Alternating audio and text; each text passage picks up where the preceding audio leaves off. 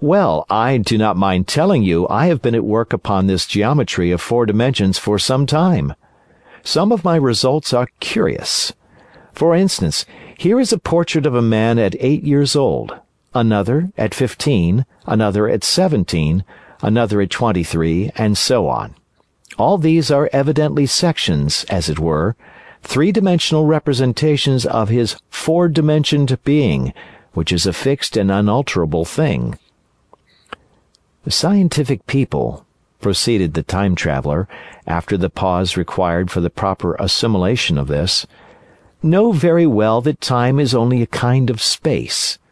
Here is a popular scientific diagram, a weather record. This line I trace with my finger shows the movement of the barometer. Yesterday it was so high. Yesterday night it fell. Then this morning it rose again, and so gently upward to here. Surely the mercury did not trace this line in any of the dimensions of space generally recognized. But certainly it traced such a line, and that line, therefore, we must conclude was along the time dimension. But, said the medical man, staring hard at a coal in the fire, if time is really only a 4th dimension of space, why is it, and why has it always been, regarded as something different? And why cannot we move in time as we move about in the other dimensions of space? The time traveler smiled. Are you sure we can move freely in space?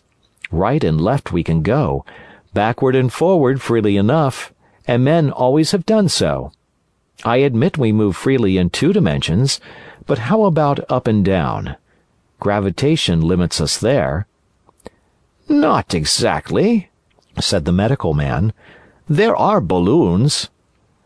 But before the balloons, save for spasmodic jumping and the inequalities of the surface, man had no freedom of vertical movement. Still, they could move a little up and down, said the medical man. Easier, far easier down than up.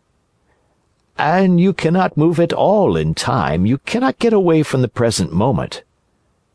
My dear sir, that is just where you are wrong. This is just where the whole world has gone wrong.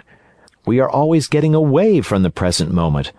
Our mental existences, which are immaterial and have no dimensions, are passing along the time dimension with a uniform velocity from the cradle to the grave, just as we should travel down if we began our existence 50 miles above the Earth's surface.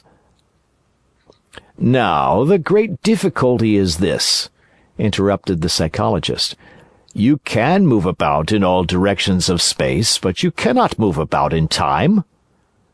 That is the germ of my great discovery. But you are wrong to say that we cannot move about in time. For instance, if I am recalling an incident very vividly, I go back to the instant of its occurrence. I become absent-minded, as you say. I jump back for a moment. Of course, we have no means of staying back for any length of time, any more than a savage or an animal has of staying 6 feet above the ground. But a civilized man is better off than the savage in this respect. He can go up against gravitation in a balloon, and why should he not hope that ultimately he may be able to stop or accelerate his drift along the time dimension, or even turn about and travel the other way? "Oh, this," began Philby, "is all—" "Why not?" said the time traveler. "It's against reason," said Philby. "What reason?" said the time traveler. "You can show black is white by argument," said Philby, "but you will never convince me." "Possibly not," said the time traveler. "But now you begin to see the object of my investigations into the geometry of 4 dimensions. Long ago I had a vague inkling of a machine—" "To travel through time!" exclaimed the very young man.